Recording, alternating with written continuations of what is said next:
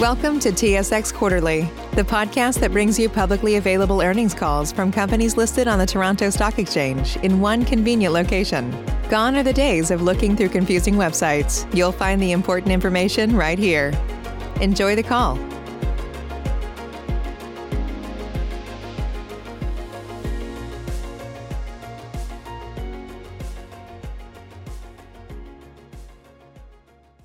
Good afternoon, ladies and gentlemen, and thank you for standing by.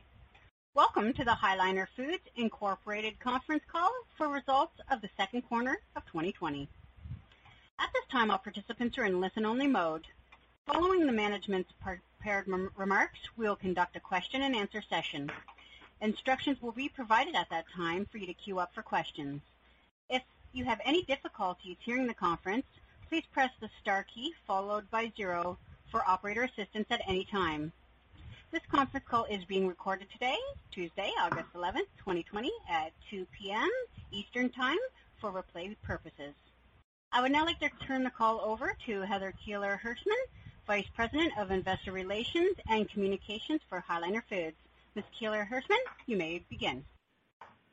Thank you. Good afternoon, everyone. Thanks for joining High Liner Foods conference call today to discuss our financial results for the second quarter of 2020. On the call from High Liner Foods are Rod Hepponstall, President and Chief Executive Officer, and Paul Jewer, Executive Vice President and Chief Financial Officer. In a moment, I'll pass the call over to Rod for some remarks on our performance in the second quarter and the ongoing impact of COVID-19 on our business before handing over to Paul, who will review the financial performance for the second quarter. Rod will then make some final remarks before opening the call up to questions. I'd like to remind listeners that we use certain non-IFRS measures and ratios when discussing our financial results, as we believe these are useful in assessing the company's financial performance. These measures are fully described and reconciled to IFRS measures in our MD&A. Listeners are also reminded that certain statements made on today's call may be forward-looking statements that are subject to risks and uncertainties. Management may use forward-looking statements when discussing the company's strategy and business in the future. Actual operating or financial results could differ materially from those anticipated in these forward-looking statements. High Liner Foods includes a thorough discussion of the risk factors that can cause its anticipated outcome to differ from actual outcomes in its publicly available disclosure documents, particularly in its annual report and its annual information form. Please note that High Liner Foods is under no obligation to update any forward-looking statements discussed today. Earlier today, High Liner Foods reported its financial results for the second quarter ended June 27, 2020. That news release, along with the company's MD&A and unaudited condensed interim consolidated financial statements for the second quarter of 2020, have been filed on SEDAR and can also be found in the Investor Information section of the High Liner Foods website. If you'd like to receive our news releases in the future, please visit the company's website to register. Lastly, please note that the company reports its financial results in U.S. dollars, and the results to be discussed today are stated in U.S. dollars unless otherwise noted. High Liner Foods common shares trade on the Toronto Stock Exchange and are quoted in Canadian dollars. I will now turn the call over to Rod. Rod, please go ahead. Thanks, Heather, and good afternoon, everyone. Thanks for joining us today to discuss our financial results for the second quarter of 2020. Our business continues to perform extremely well. Despite the challenges presented by COVID-19, our transformative efforts last year have allowed us to continue delivering improved performance and position us for future profitable growth. We've been able to pivot quickly and effectively to meet new customer realities during this unprecedented time, while also seizing on new opportunities created by the current environment. For the first time in a long time, we are now playing offense, backed with the confidence of knowing our integrated North American business and efficient supply chain is set up to support strong performance and growth. I'll briefly summarize the key takeaways from the quarter and then hand the call over to Paul for detailed financial review. I'll wrap up the call by sharing some more color on our momentum and the opportunities we're seeing for our business. Our retail business continues to perform well based on strong demand for higher margin value-added branded seafood products. We are rolling out further innovation. Our food service business is rebounding much faster than we anticipated, and our value-added products are well suited to help solve challenges currently facing food service operators. Our flexible and efficient supply chain continues to perform under pressure, allowing us to deliver industry-leading fill rates when our customers are needing them most. We are continuing to strengthen the overall financial health of our business by improving margins, managing costs, and reducing debt. It's clear that we'll be navigating the uncertainties and challenges of COVID-19 for the foreseeable future, but we believe we are well positioned to do this while also continuing to advance our growth strategy. We have a diversified business in retail and food service, providing relative stability overall. We have the integrated North American operation and supply chain needed to effectively manage increased and evolving demand for value-added products. Our recently simplified and focused portfolio of higher-margin value-added products and ongoing product innovation are aligned with this growing desire for convenient and easy-to-prepare seafood options. All of this, combined with strong financial performance in Q2, provides us with increased confidence that we can deliver adjusted EBITDA growth for 2020. I'd like to now hand the call over to Paul. Paul, please go ahead. Thank you, Rod, and good afternoon, everyone. Please note that all comparisons provided during my financial review of the second quarter of 2020 are relative to the second quarter of 2019, unless otherwise noted. Sales volume decreased in the second quarter by 11.1 million pounds to 49.3 million pounds. In our food service business, sales volume continued to be lower due to the impact of COVID-19 on our food service customers. In our retail business, sales volume increased due to a surge in demand, also related to COVID-19, partially offset by lost business in the fourth quarter of fiscal 2019 that continued to impact volume year over year. Sales volume also reflects the favorable impact of new business and new product sales in the quarter. Sales in U.S. dollars decreased in the second quarter by $57.2 million to $165.8 million due to lower volume and changes in sales mix. In addition, the weaker Canadian dollar in the second quarter of 2020 compared to the same quarter in 2019 decreased the value of U.S. dollar sales from our Canadian dollar-denominated operations by approximately $1.6 million relative to the conversion impact last year. Gross profit decreased in the second quarter by $6.1 million to $36.7 million. However, gross profit as a percentage of sales increased by 300 basis points to 22.2% compared to 19.2%. Gross profit reflects the lower sales volume discussed previously and incremental costs associated with COVID-19, partially offset by favorable changes in product mix, improved supply chain efficiencies related to the critical initiatives completed in fiscal 2019, and reduced labor costs due to receiving the Canadian Emergency Wage Subsidy during the second quarter. Adjusted EBITDA decreased in the second quarter by $800,000 to $17.1 million. Adjusted EBITDA as a percentage of sales, however, increased by 230 basis points to 10.3% compared to 8%. Adjusted EBITDA reflects a decrease in gross profit and an increase in distribution expenses, partially offset by a decrease in net SG&A expenses. In addition, the weaker Canadian dollar decreased the value of reported adjusted EBITDA in U.S. dollars by approximately $200,000 relative to the conversion impact last year. Reported net income increased in the second quarter by $2.5 million to $3.4 million, and diluted earnings per share increased by 7 cents to 10 cents. The increase in net income reflects a decrease in share-based compensation expense, a decrease in business acquisition, integration, and other expense, and a decrease in finance costs, partially offset by the decrease in adjusted EBITDA and an increase in income tax expense. Excluding the impact of certain non-routine or non-cash expenses and share-based compensation, which are explained in our MD&A, adjusted net income in the second quarter of 2020 remained consistent with the same period last year at $4.7 million, and correspondingly, adjusted diluted earnings per share increased by 1 cent to 14 cents. Turning now to cash flow from operations in the balance sheet, net cash flows provided by operating activities in the second quarter of 2020 decreased by $900,000 to $32.3 million, compared to $33.2 million in the same period in 2019, primarily reflecting changes in net non-cash working capital and higher income taxes paid, partially offset by higher cash flows from operations and lower interest payments. The unfavorable changes in net non-cash working capital are the result of unfavorable changes in inventories and accounts payable and accrued liabilities, partially offset by favorable changes in accounts receivable and provisions. Net debt at June 27, 2020 decreased by $28 million to $327.7 million compared to $355.7 million at March 28, 2020, reflecting a decrease in short-term borrowings, a decrease in lease liabilities, and a higher cash on hand balance.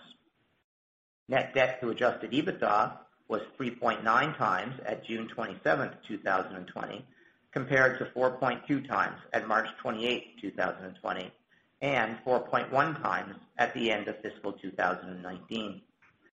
In the absence of any significant changes in the current trends related to COVID-19, we expect that at the end of fiscal 2020, this ratio will remain consistent with the ratio as at June 27, 2020, despite increased working capital requirements in advance of the Lenten period. We remain very confident in our liquidity position as a result of prudent cash management and the early refinancing of our debt in Q4 of 2019. We do not have any impending debt maturities and will continue to utilize our $150 million working capital credit facility if required. Borrowings on this facility, net of cash on hand, are currently approximately nil. That concludes my financial review, and I will now turn the call back over to Rod for some final remarks before opening up the call to questions. Thanks, Paul. Now for some key highlights from our retail operations. The overall impact of COVID-19 on our retail business continues to be positive. We achieved double-digit volume growth in the second quarter by continuing to maximize sales and satisfy increased demand for our branded value-added products and customer-branded offerings. We continue to focus on selling our top priority value-added items and delivering excellent fill rates. This is very much appreciated by our customers who have told us that High Liner Foods is leading the industry in terms of being a consistent and reliable supplier of frozen seafood. Recently, one of our major retail customers shared that High Liner Foods has delivered one of the best fill rates in the frozen seafood business since March. At a time when we know it's more important than ever to ensure the continuity of our supply chain, this is exactly what we wanted to hear. And we believe this type of performance in challenging times will create significant customer loyalty and opportunity for future growth. Consistent product availability today may secure future sales tomorrow, as more than 500,000 new customers have entered the frozen seafood category since the onset of the pandemic. A recent customer poll revealed that seafood ranked number 2 in terms of what people miss eating the most at restaurants. This presents us with an opportunity to demonstrate how easy our products make it to prepare delicious seafood at home. We are seizing on this opportunity to grow the category through targeted marketing and sales campaign using social and digital platforms and by ensuring prominent presence on our retailers' online shopping sites and integration with loyalty programs. Due to retailer demand, we accelerated go-to-market timing for the new High Liner branded value-added shrimp innovation that started to ship in early July. We are extremely excited about this product because they align with consumer trends and check all of our innovation boxes. They are branded and value-added. Shrimp is a key growth species, and they target the popular appetizing and snacking category. Consistent with our successful product launches last year, we will leverage our North American scale to maximize the market potential of this new product by rolling it out on a cross-border and multi-channel basis. We see a lot more opportunity ahead of us to innovate in value-added shrimp products. Our recently launched Power Pack burgers that I shared with you last quarter have been successful for the grilling season. In addition to demonstrating to retailers and consumers that we are leading the market in innovation, new products like these are helping to grow volume outside of traditional seafood consumption periods. The combination of industry-leading fill rates, consumer and customer demand for our existing products, and new innovation gives us confidence that we will have a strong second half of the year in our retail business, especially because September traditionally marks an increase in sales as families get back to routine after the summer. And should North America unfortunately be hit with a second wave of COVID-19, we'll be ready to respond to further peaks in demand to ensure a steady supply of frozen seafood for our customers and consumers. The food service side of our business has been improving at a steady rate since the sharp decline experienced at the end of March when COVID-19 first hit. Fortunately, the diversification of our food service business and the steady demand for our institutional customers helped offset the negative impact of restaurant shutdowns. We recognize this is an extremely challenging time for many of our food service customers, and we are working hard to support them as they pivot their business to address new operating realities and constraints. We are strategically repositioning our food service offerings such that we can help our customers solve for the new challenges. We know that food service operators need to have less people working in the kitchen and that they need products that are practical and appealing for takeout and delivery. We also know that operators are having a hard time forecasting demand, which makes frozen options more appealing than fresh to help reduce waste. Our frozen value-added products offer solutions that are relevant, aligned with customer trends, and deliver significant operator value in terms of overall efficiency. This is helping to ensure that our value-added products are featured on revamped menus. The success of our food service reemergence plan can also be attributed to successful virtual selling and a very detailed forecasting to ensure that we have our finger on the pulse of regional reopening and COVID-19 hotspots as the situation unfolds across the United States in particular. Overall, organic growth from new product sales and new business wins increasingly offset the impact of lost business in Q4 last year. We expect this trend to continue as we roll out additional innovation and further enhance our sales and marketing execution. As we strengthen our operations, we continue to drive ahead with our continuous improvement initiatives to build on last year's transformation of our business. I strongly believe that there is more gains to be made both in terms of overall profitability of our portfolio and the efficiency of our supply chain. We intend to continue optimizing the business while keeping a careful eye on costs and capital expenditures. We have the right team and talent within the company to execute on these plans, and as our numbers show, we are selling more of the right product to the right customers at the right price in these unprecedented circumstances.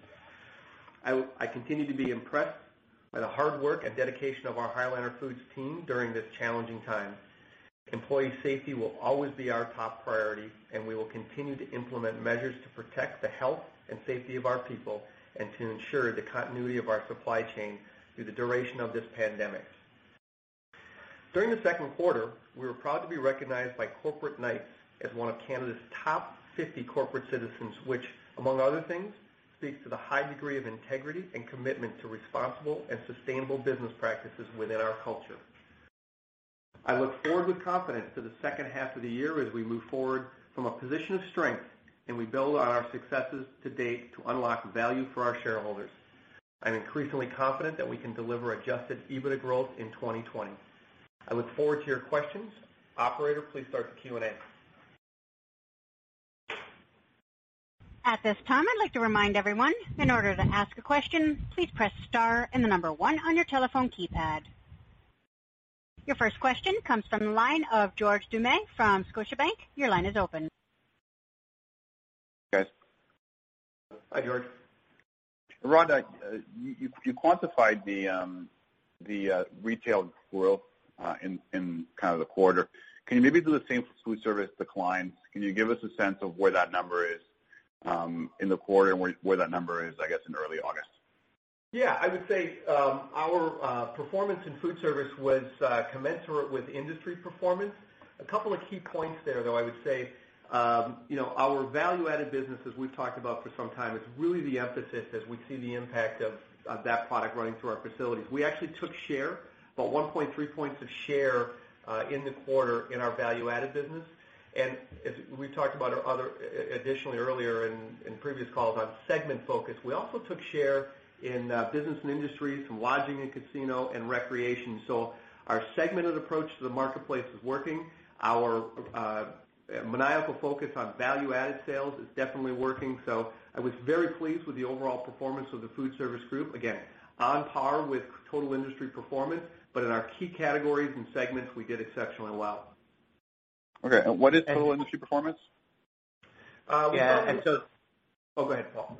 Go ahead. Yeah, and so George, in just to give you a sense, in April, which was our worst month in food service, our sales were down approximately 70%. But in June, our sales were only down less than 20%. So a significant change in trend through the 3 months of the quarter.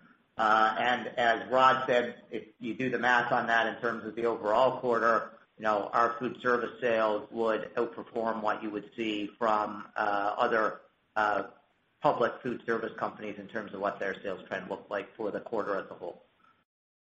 Okay, that's helpful, Paul. Thanks. And can you maybe talk a little bit about the wage subsidy? I think you guys called out that number, but is that supposed to what extent does that go away, I guess, in the second half? First part of that question. The second part is, even after accounting for these subsidies, do you still expect EBITDA to be up compared to last year? Yeah, so on the first part, we qualified for the wage subsidy in April and May based on our sales decline in those 2 months. We did not qualify for the wage subsidy in June because our sales decline was not sufficient to qualify. However, the rules for the wage subsidy have changed for July onwards, so we expect we will qualify, but to a lesser degree than what we received in April and May, because our sales decline is significantly less at this stage than it was in those 2 months. And if you look at the quarter, then the wage subsidy would have been sufficient to offset some of the one-time costs we had associated with COVID, including what we did for employee health and safety in our plants. So there was really no meaningful net positive impact on the quarter associated with the wage subsidy compared to the COVID costs. All right, that's helpful. And just one last one, if I may, if you look at your input costs as a basket, all the various species in there, can you maybe talk a little bit about how you expect a lot of moving parts, but obviously how you expect the second half to look like? Are you seeing very muted inflation? Can you possibly see some deflation? Just your views in general on your input basket heading into the second half. Yeah, George, maybe I can take that for you. I would say we feel very good about the input costs in the second half as we're seeing some, I would say, stability now. We did see some softening over the last couple of months, as you would expect, given demand, but we don't expect any significant inflation in the back half of the year on our primary species. Okay, gentlemen, thanks for your answers. Good luck. Thanks, George. Have a good day. Your next question comes from the line of Sabahat Khan from RBC. Your line is open. Thanks and good afternoon. Just wanted to get a little bit more color on the margin profile.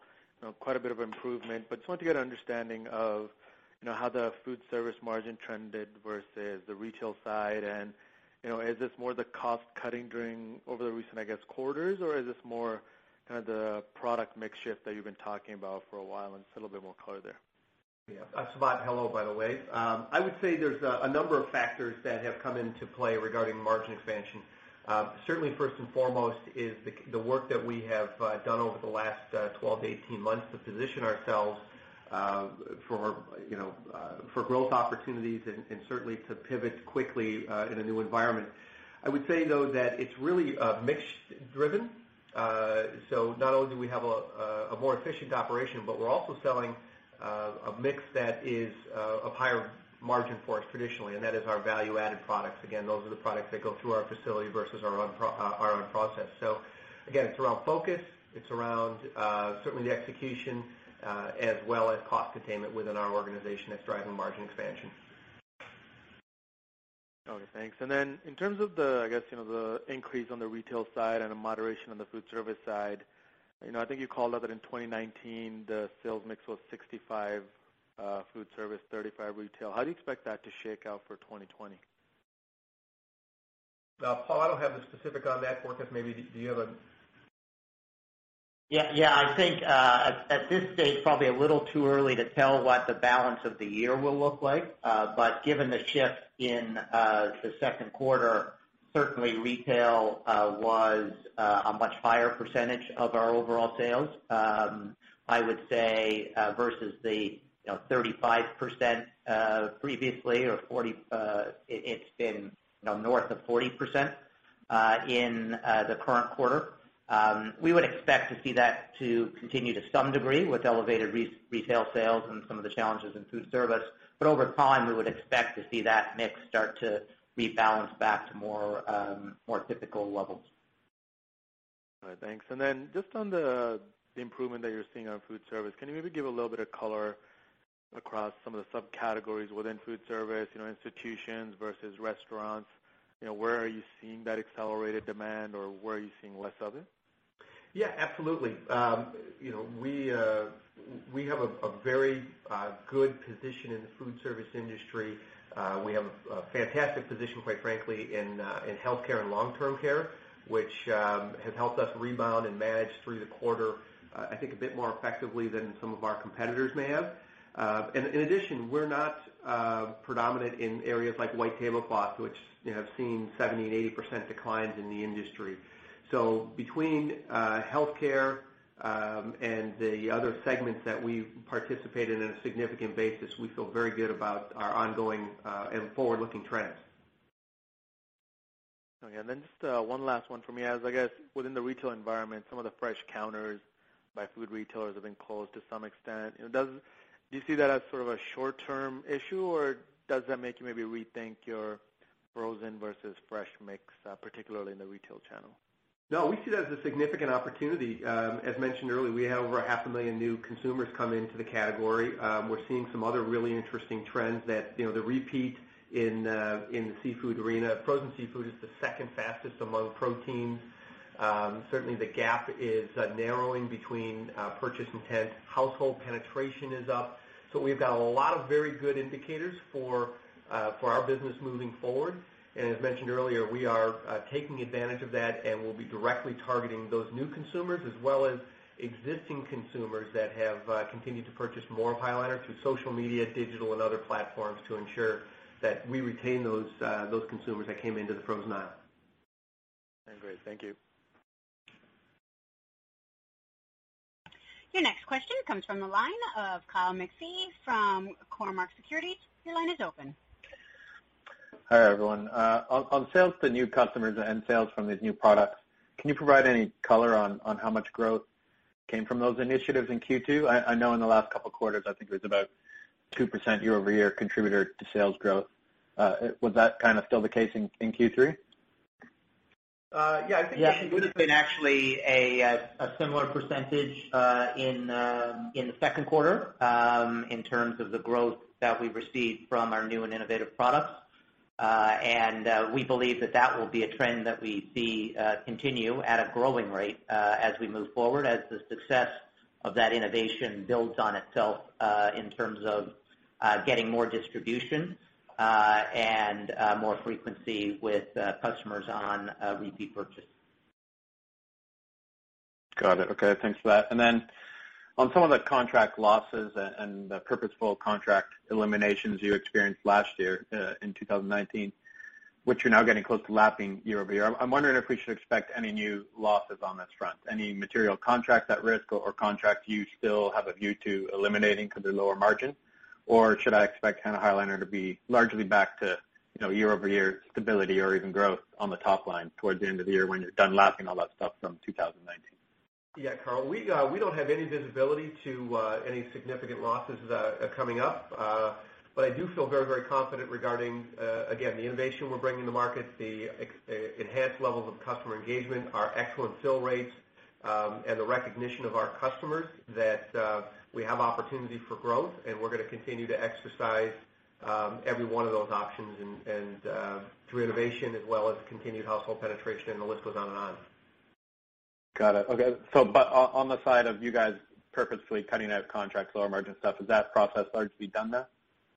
Well, I would say we will always evaluate our book of business to ensure that we have the opportunity to margin up and replace potentially pieces of business that may not meet our new thresholds. But that's an ongoing basis for any business, certainly that I've been in historically, and would anticipate that process to continue for us in the future.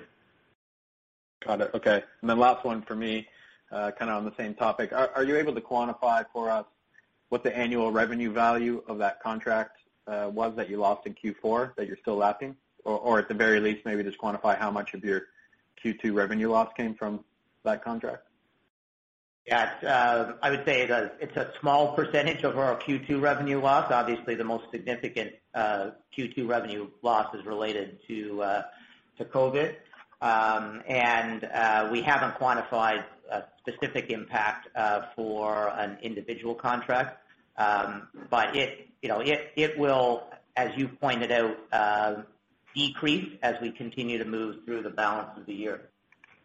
It's in the neighborhood of 1 to 2 million pounds a quarter at its peak, and so you'll start to see that decline as we move forward. Got it. Okay, that's it for me. Thanks. Again, if you'd like to ask a question, please press star and the number 1 on your telephone keypad. Your next question comes from the line of Jonathan Lammers from BMO. Your line is open. Good afternoon. Hi, Jonathan. Hi. Paul, just circling up on the COVID impact in the quarter and in Q3, it wasn't quite clear to me. Are you able to break out the incremental costs, for extra employee PPE and the other COVID-related costs that offset the wage subsidies? Yeah, so in total, the incremental costs that we incurred were just over $2 million. In addition to that, we would have had some impact associated with lower absorption in our plants as a result of the volume decline. So that would have been a negative impact on our performance in the quarter as well. But from a pure cost perspective, it would have been just over that $2 million number, and the wage subsidy largely offset most of that. Thanks. And just to clarify for Q3, assuming that demand trends at recent weekly levels, how do you expect those costs and subsidy receipts to play out? Yeah, so the subsidy would be smaller for sure because our volume decline is lower. And the costs, I would expect to be a bit smaller as well as we look forward. Some of those costs were a bit more one-time in nature as we incurred them in the early part of the in the second quarter in our response to COVID. So at this point, we're not identifying anything significant in terms of net COVID cost impact in Q3 or Q4. Of course, there'll still be whatever the volume impact is associated with COVID as we look forward. Thanks. And for Q4, will we see a 14th week this year? And does that comment that you're expecting EBITDA growth, does that include the benefit of the 14th week? Yeah, there would be some benefit associated with the 14th week. It's not significant on the EBITDA line as much as it is some sales volume impact. Okay. And Rod, can you just tell us more about how you're on offense? I mean, you've done a good job of going through everything you've done that's benefited margins this year and that's driven the outperformance in volumes versus the industry. But where is the next leg? At some point you'll lap, the benefits of the cost cuts and the maniacal focus on driving value add. Well, Jonathan, I think we've got a lot of opportunity as it relates to continued efficiency within the organization, and we're focused on that, so there's opportunity there. But it's the work, quite frankly, that we've put in over the last 12 to 18 months, everything from organizational alignment, One HLF, simplification of our business, a restructuring of our sales force, the changing of our sales compensation structure. The list goes on and on that has positioned us to bring the continued innovation we have to marketplace, a much more in-depth targeted operator segment focus on the food service side. We certainly have significant opportunity for growth in certainly U.S. retail, as we know we have a relatively small share. And then certainly if we look at the Canadian marketplace, our brand strength in the Canadian marketplace is allowing us actually to take share even today. So with innovation, with execution, a portfolio that has products on north and south of the border that we've talked about we haven't brought to market. As an example, pan-seared in Canada, which is a tremendously successful product, is really just getting its legs in here in the States. So We think there's ample opportunity for continued efficiency as well as organic growth, as well as the innovation side of our business, which we know we're just ramping up, and we've got a stable full of products waiting to come to market, and we're really excited about that opportunity. Are you able to elaborate at all in terms of the customer discussions you're having, early order sizes, or like how we should think about that percentage of sales ramping up? Well, I would say this. Our value-added shrimp offering, as I mentioned in the earlier remarks, were actually brought to market earlier at the request of our customers. So as you know, there's a sell-in cycle. Customers saw those products and asked that we actually launch them earlier, particularly in the Canadian marketplace, and so we're seeing similar response to that in the States. I would say as it relates to customer discussions, our customers are absolutely recognizing the different value, the enhanced value proposition we're bringing, hence why we're getting responses such as we're leading as it relates to industry fill rates, and the list goes on and on. So, while we had some work to do over the last period of time to mend some fences, we have done, I would say, an admirable job of that, and I'm very, very confident in not only the marketing leadership but our sales leadership to continue to drive further customer engagement. Okay, thank you. Paul, just a quick question. Would you happen to have the mix of value add this year versus last year? Yeah, for this year, value added was 66% of our sales, and last year it was 56%.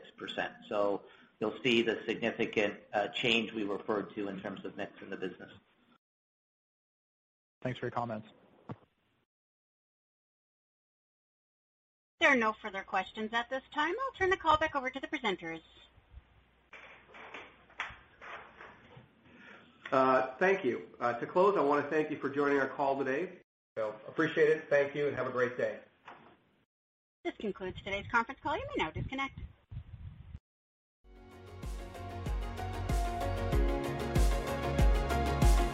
Thank you for listening to TSX Quarterly. If you enjoyed the cast, remember to leave a good rating. And remember, for any additional inquiries, please consult the company's investor relations section on their website. See you next time.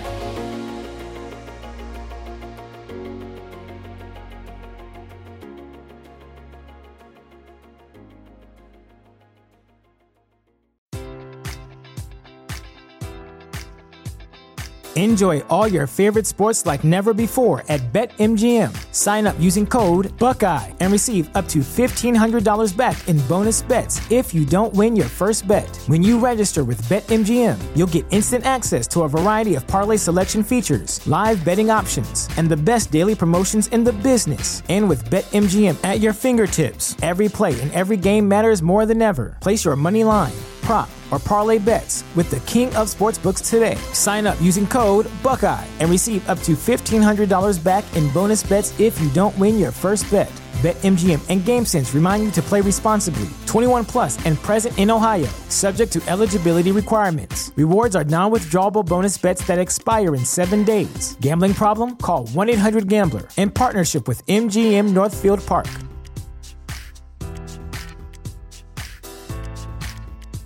Sick of being upsold at gyms?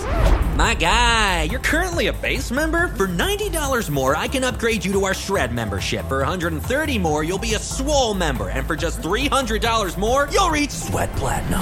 At Planet Fitness, you'll get energy without the upsell. Never pushy, always free fitness training and equipment for every workout. It's fitness that fits your budget.